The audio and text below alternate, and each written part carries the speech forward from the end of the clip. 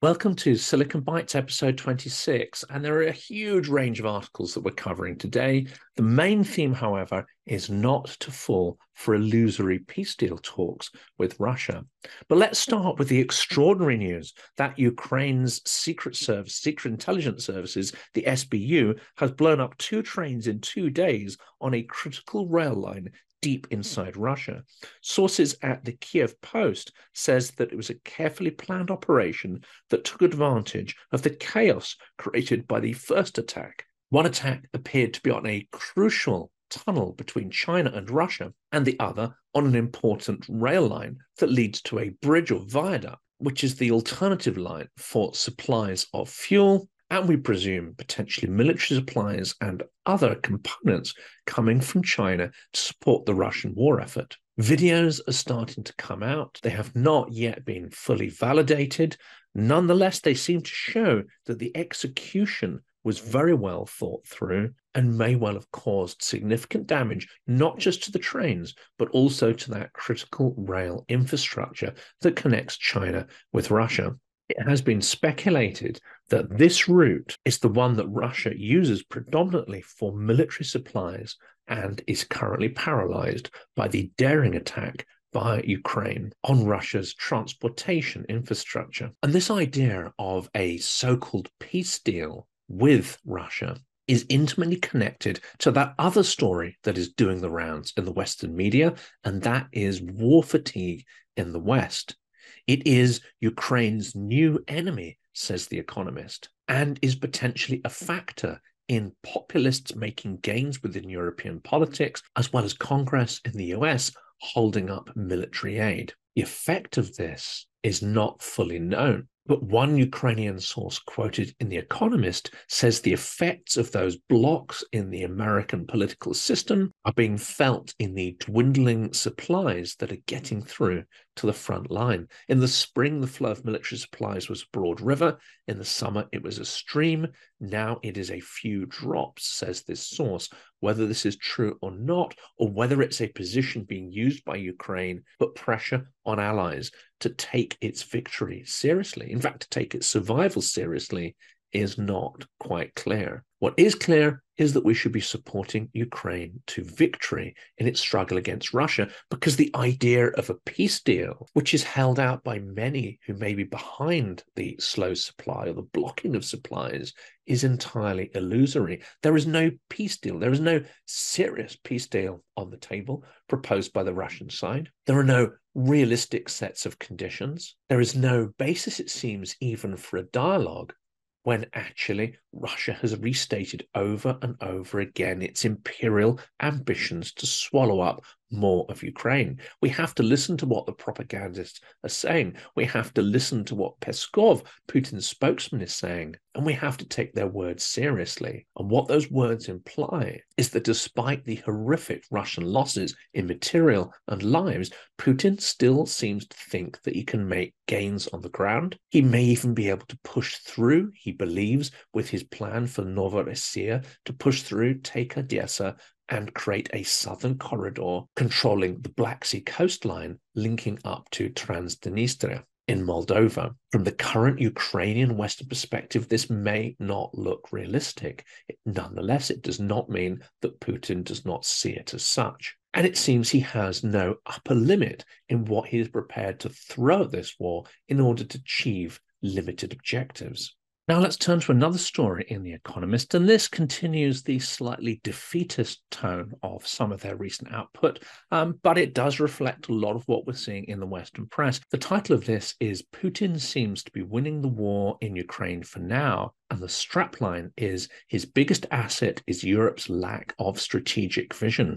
The article makes a bold claim that for the first time since Vladimir Putin invaded Ukraine, it looks like he could win. Now, that phrase and the tone of the article has generated some furious kickback from those who follow the Ukraine war closely, and especially from Ukrainians. If we look at the successes around the Black Sea, striking strategic Russian targets, degrading the Russian military, and many of the videos that are coming out of the front that are shot by Russian conscripts about the appalling conditions, lack of supply, lack of food, lack of infrastructure, and lack of kit, we really have to question this idea, this impression that's being created that somehow a Russian victory is inevitable, that Russia is incapable of being defeated, that Russia is eternal, omnipotent, etc., etc., etc.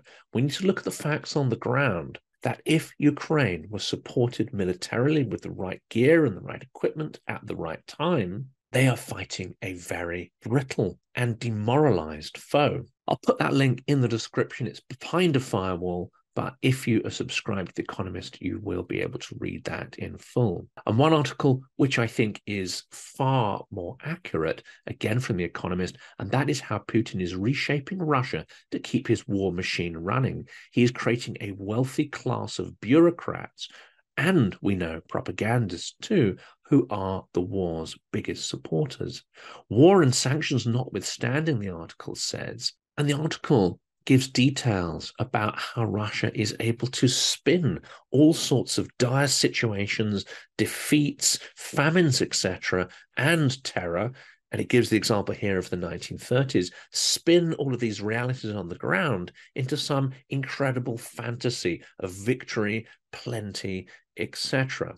And the article suggests the same thing is happening now. The impoverishment and misery of the majority of the population are being used to actually hold up a very, very small minority of people who are nonetheless extremely powerful and influential and who are getting extremely rich off the war economy. It suggests that as long as it's in their interests, this war will keep going because it is now an economic rather than just a political necessity. That means we should expect Russia to try and leverage disinformation and hybrid warfare as much as it can to make up for some of the weaknesses and deficiencies in its military on the ground. And we are starting to see plenty of evidence. Again, The Economist here says that Russia is poised to take advantage of political splits in Ukraine. Politics has returned to Ukraine, but the fighting has not gone anywhere. And we are starting to see prominent politicians, political voices, and we are starting to see politicians, key political voices, engaging in the cut and thrust of political debate. Now, that is not necessarily a bad thing in a democracy, but it is something that Russia can weaponize. And even where it's not involved in these political discussions, debates, and even sometimes acrimonious arguments, which are natural in a democratic society, Russia can, of course, leverage those, label them as splits and weakness. And as we've said in some previous segments, we actually see even the Russian opposition media, who themselves don't quite seem to get what democracy is all about. We see them examining these debates and divisions as if they are critical strategic splits. And in some ways, the Russian opposition is starting to do a little bit of the dirty work of Kremlin propaganda in framing the cut and thrust of political debate and disagreement as something far more than it actually is. But we should also be mindful that if the political consensus does start to erode in Ukraine, there will be individuals who will be looking to build their own personal brands. There'll be politicians looking to build their own platforms and power bases, and potentially looking forward to the end of the war when politics fully returns to its normal combative state. And now we're going to run through a number of articles just to show what's happening on the front. All the links will be put into the description. Now, the Moscow Times says that Ukraine once again was attacked by 25 missiles overnight. That would be the night of the 11th of November. And a high percentage of these are being shot down by improved Ukrainian air defense infrastructure. Ukraine said Friday that Russian forces had launched more than 24 Iranian-designed attack drones and 2 missiles on the south and east of the country. It's also believed that Russian forces have been stockpiling drones and missiles for systematic attacks on Ukraine's energy grid over the coming months. The key difference this winter, however, is that not only is Ukraine's air defense infrastructure far more fine-tuned and extensive than it was last year, but also that the energy grid has become far more resilient and to an extent distributed. Far more people have generators to help run their homes and businesses, and Ukraine energy engineers have far more experience in restoring energy grids after attacks. And another key difference we should watch out for is Ukraine seems to be far more capable and willing to strike back. If Russia is going to be hitting Ukrainian energy supplies, then they're going to hit right back and take out electricity substations and generators, as well as fuel stockpiles in Russia. We should watch out and see far more combative and retaliatory strategy from Ukraine. And this is absolutely the right thing to do because it degrades Russia's ability to project military force and aggression, and it also brings the war home to Russians who are still able, in large part, in the bigger cities, to distance themselves from it and pretend that it's not happening. Here's a bit more detail about the train fire in Russia's longest tunnel, which we mentioned at the head of the episode. A freight train carrying diesel fuel on the Baikal-Amur mainline, the BAM railway, caught fire inside Russia's longest rail tunnel. The incident took place in the 15-kilometer-long Severomorsky tunnel in the Siberian region of Buryatia. Having noticed smoke, the crew reportedly stopped the train and called for 2 fire trains to be dispatched. Some of the carriages apparently were brought out of the tunnel, but many others caught fire. 4 explosive devices were apparently detonated while the freight train was moving. It is rumored, because there is not proof yet, that the Federal Security Service have tried to minimize the consequences of this Ukrainian operation, but have been unsuccessful in doing so.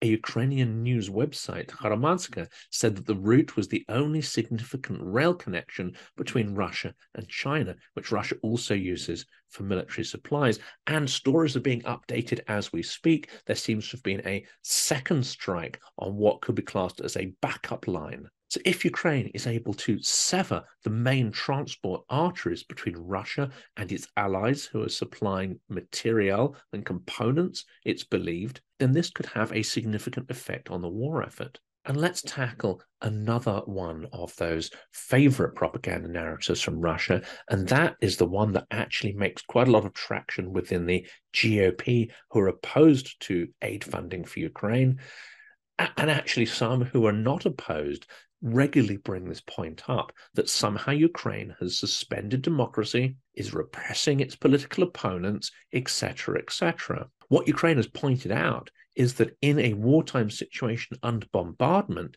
it is not realistic or even reasonable to expect the full political process to be run and for elections to be held, especially when so much territory and so many people are under occupation or who physically couldn't vote because they are close to front lines or bombardment or have no access to transport infrastructure.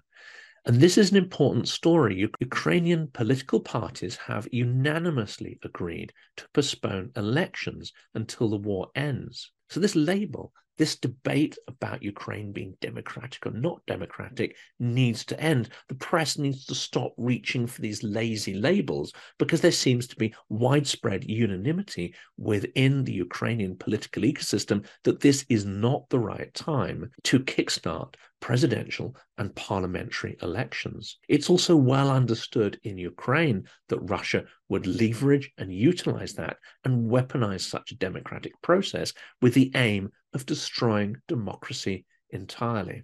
Now, those 2 stories were from Nova Gazeta Europe. I'll put links in the description. And this is the last story from that publication. It's quite an interesting one. And this has strong echoes historically of the Soviet period and the 90s when people really didn't want to serve in the Russian military because essentially you weren't serving your country. You were becoming a slave to your senior officers. Potentially you would be the victim of beatings, intimidation, but you may just be used as a kind of slave to build their country homes or enhance their lifestyles. This story talks about how Russian soldiers are increasingly using bribery to avoid combat or are seeking to be discharged after receiving so-called injuries. Russian units fighting Ukraine have established a system of bribes to purchase various services, including injuries, inverted commas, leave, rotation, and even to avoid active combat zones altogether. Nova Gazeta has done a special report on this. And they reproduce an interesting story, many interesting stories. I'll just quote one here, but it's a woman who spoke under anonymity and said that her son had gone straight from prison to fight in Ukraine in April.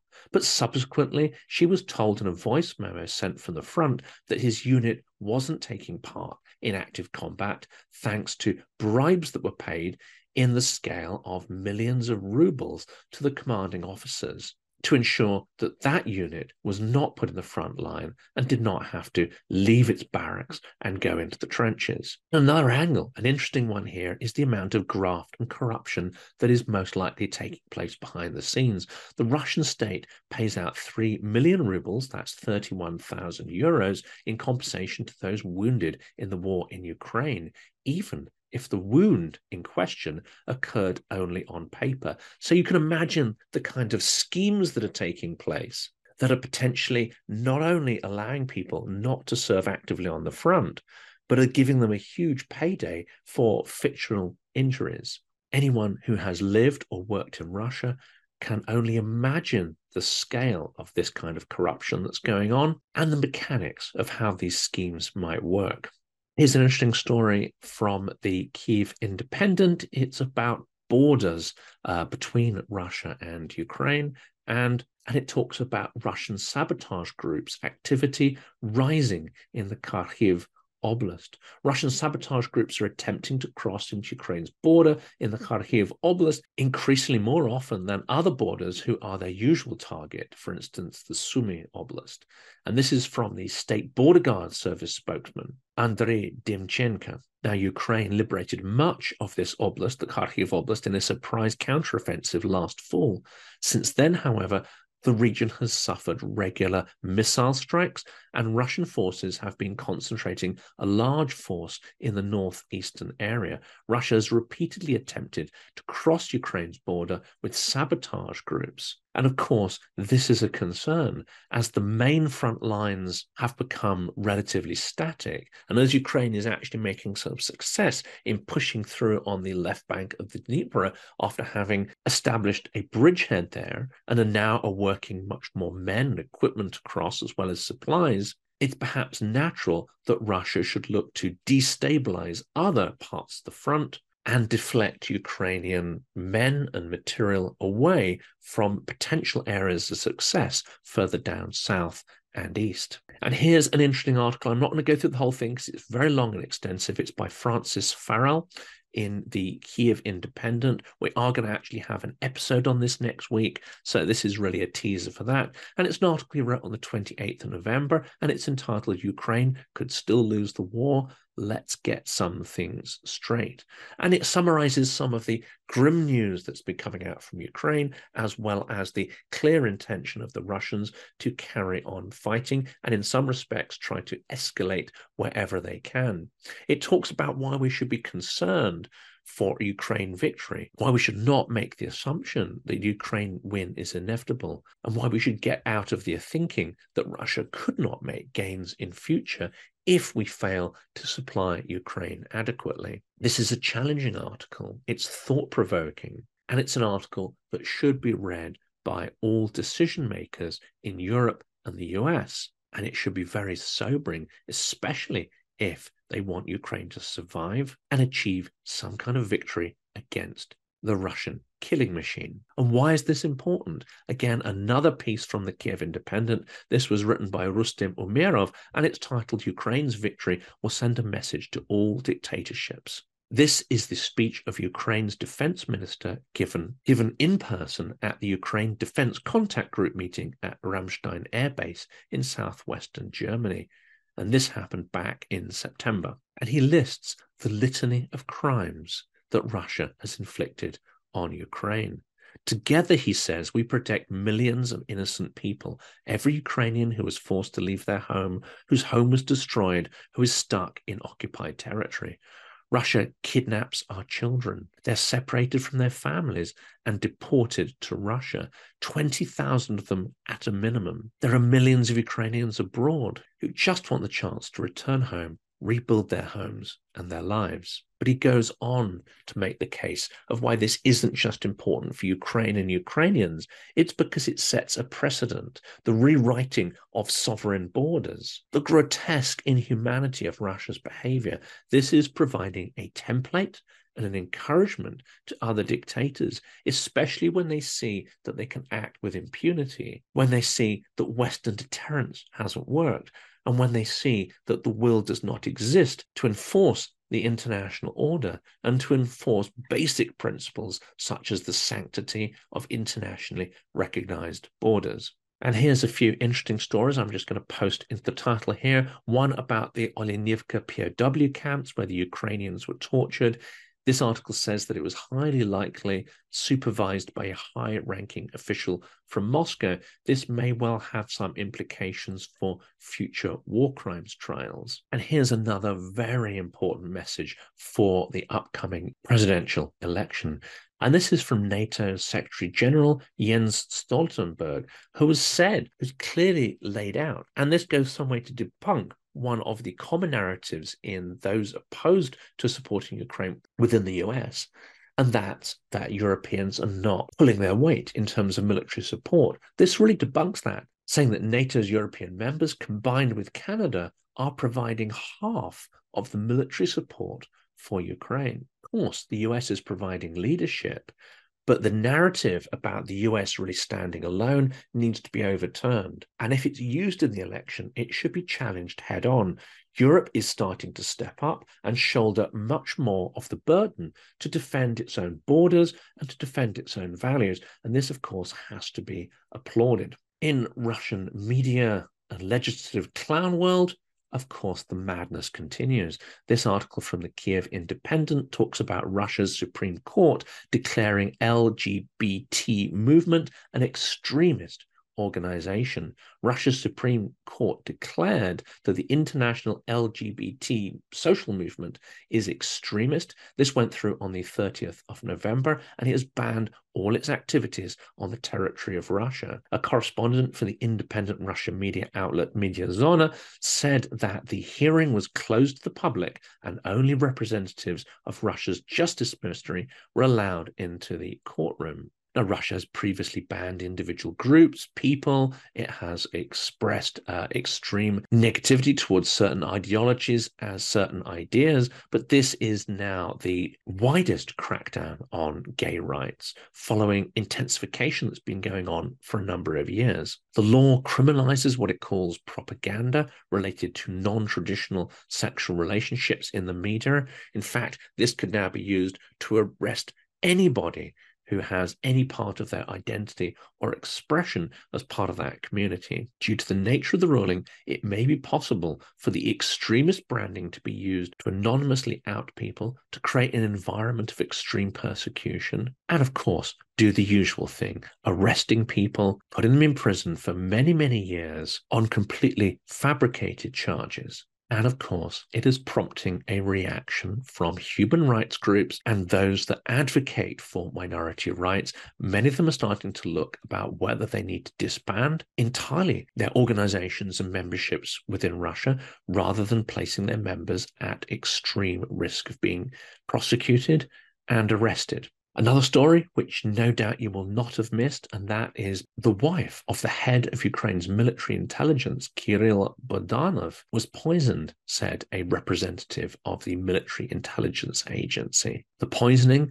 by heavy metals is thought not to be lethal, but nonetheless is extremely serious, and she is undergoing treatment in a clinic. It's also feared that other operatives of the intelligence service were among those who were also targeted. And this is part of a pattern. It is rumored that there have been 10 attempts on Kirill Bogdanov's life since the start of the full-scale war. What effect this has on security operations of him and his team, and whether it will actually incite some kind of retribution, remains to be seen. And another clown world story, Ukrainian military. Dozens of Russian Marines were killed at an awards ceremony. And this was apparently caused by a Ukrainian strike during an award ceremony in the Donetsk Oblast on November the 19th.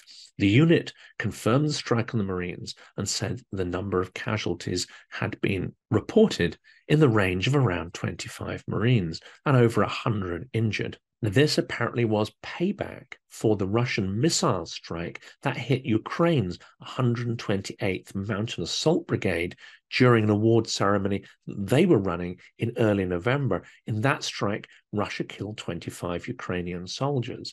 Ukraine's defense minister Rustem Umerov has said that the strike on the 128th Brigade was the result of basic security measures being ignored, adding that it's highly likely that this tragic loss of Ukrainian military personnel could have been avoided. While an investigation into that is still going ahead, it seems that Russia has learned none of those lessons and is carrying out ceremonies and events that are prime targets for Ukraine and, of course, the HIMARS system. And we stay in clown world, and this is a Russian lawmakers are considering a nationwide ban on abortions in private clinics. This is part of the effort to create new Russians and bolster the declining population so that they can become future cannon meat for Russia's imperial ambitions.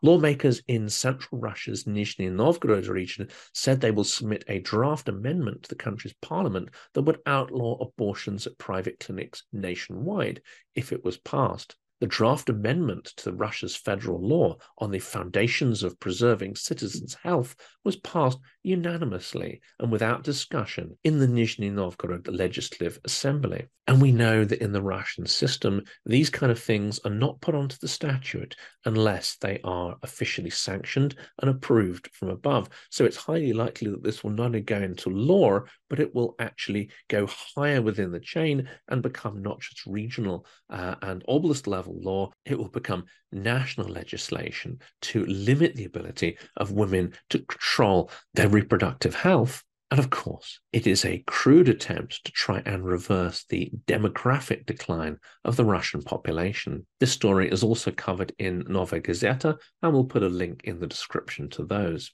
And the last two stories, one from the Atlantic Council to start with, and that is Putin is debunking his own propaganda by disarming Russia's NATO borders. This article is by Peter Dickinson, who's been on the channel before and is dated November the 28th. For the past 21 months, Vladimir Putin has consistently blamed NATO for provoking the invasion of Ukraine. According to the Kremlin dictator, years of NATO expansion posed an escalating and existential security risk to Russia that left the country no choice but to defend itself. Blah, blah, blah. You will still hear that trotted out by tankies on Twitter. The NATO narrative, or the NATO is to blame narrative, has proved far more persuasive amongst international audiences than Russia's more outlandish suggestion at the start of the war that Ukrainians are all Nazis and Western Satanists. But these claims are being debunked by Russia's own actions. From Norway in the Arctic North to Kaliningrad in the West, Russia is making a mockery of Putin's claims by dramatically reducing its military presence along the country's borders with the NATO alliance. You have to ask, if Putin genuinely believed that NATO posed a threat to Russia, would he voluntarily disarm his entire front line? The answer is no. He's always known that NATO would never invade Russian territory. He's always known that NATO would not initiate any such confrontation with Russia or challenge the Kaliningrad enclave or any of the other territories that Russia has historically stolen from countries like Finland and so on.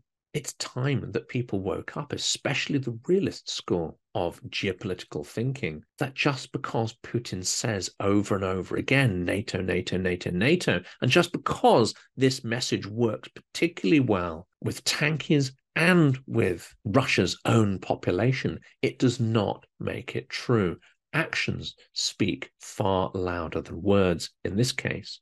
And lastly, talking of political realism, we have to touch upon the death of Henry Kissinger. Kissinger died at the age of 100. He was one of the prime architects of Washington's détente with the Soviet Union during the Cold War, and he left an indelible mark, not just on US foreign policy, but also on Russia's. Before his death, he has expressed deep concerns about the growing confrontation between Russia and the United States and the ongoing war in Ukraine. In fact, he is one of the architects of the narrative of the Great Russia, the inevitable and the eternal Russia. He is one of the architects of the view that Russia has to be part of the balance of powers within the world. And if you start with that axiomatic way of thinking, that leads to a logic that in some ways you need to excuse and enable the aggressive imperialism that we see coming out of Russia and not treat it as you would treat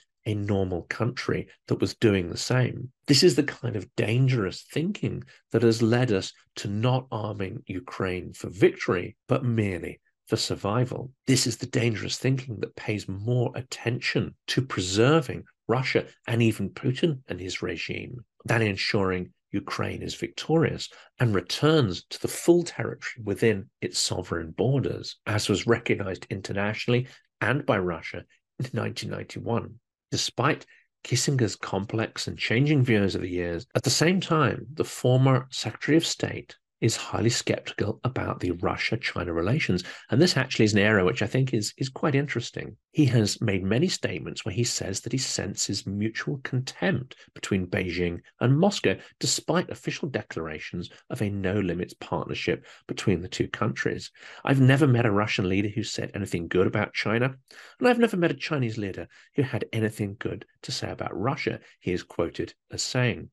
But despite Kissinger's complex and changing views over the years, especially as they concerned Russia, officials in Moscow reacted to the news of his death with reverence and admiration. Even Putin, who could not find a good word to say about Mikhail Gorbachev, has been effusive in his praise of Kissinger. The Russian leader described him as an outstanding diplomat and a wise and far-sighted statesman.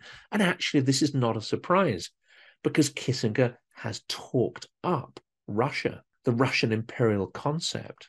Kissinger thinks in terms of spheres of influence and great powers. And this, of course, strokes the power ambitions and ego of the rulers in the Kremlin. It's no wonder that Putin, Medvedev, and others perhaps have far more positive things to say about Kissinger than they do about Mikhail Gorbachev, perhaps the least bad Russian ruler there's been in the last 200 years.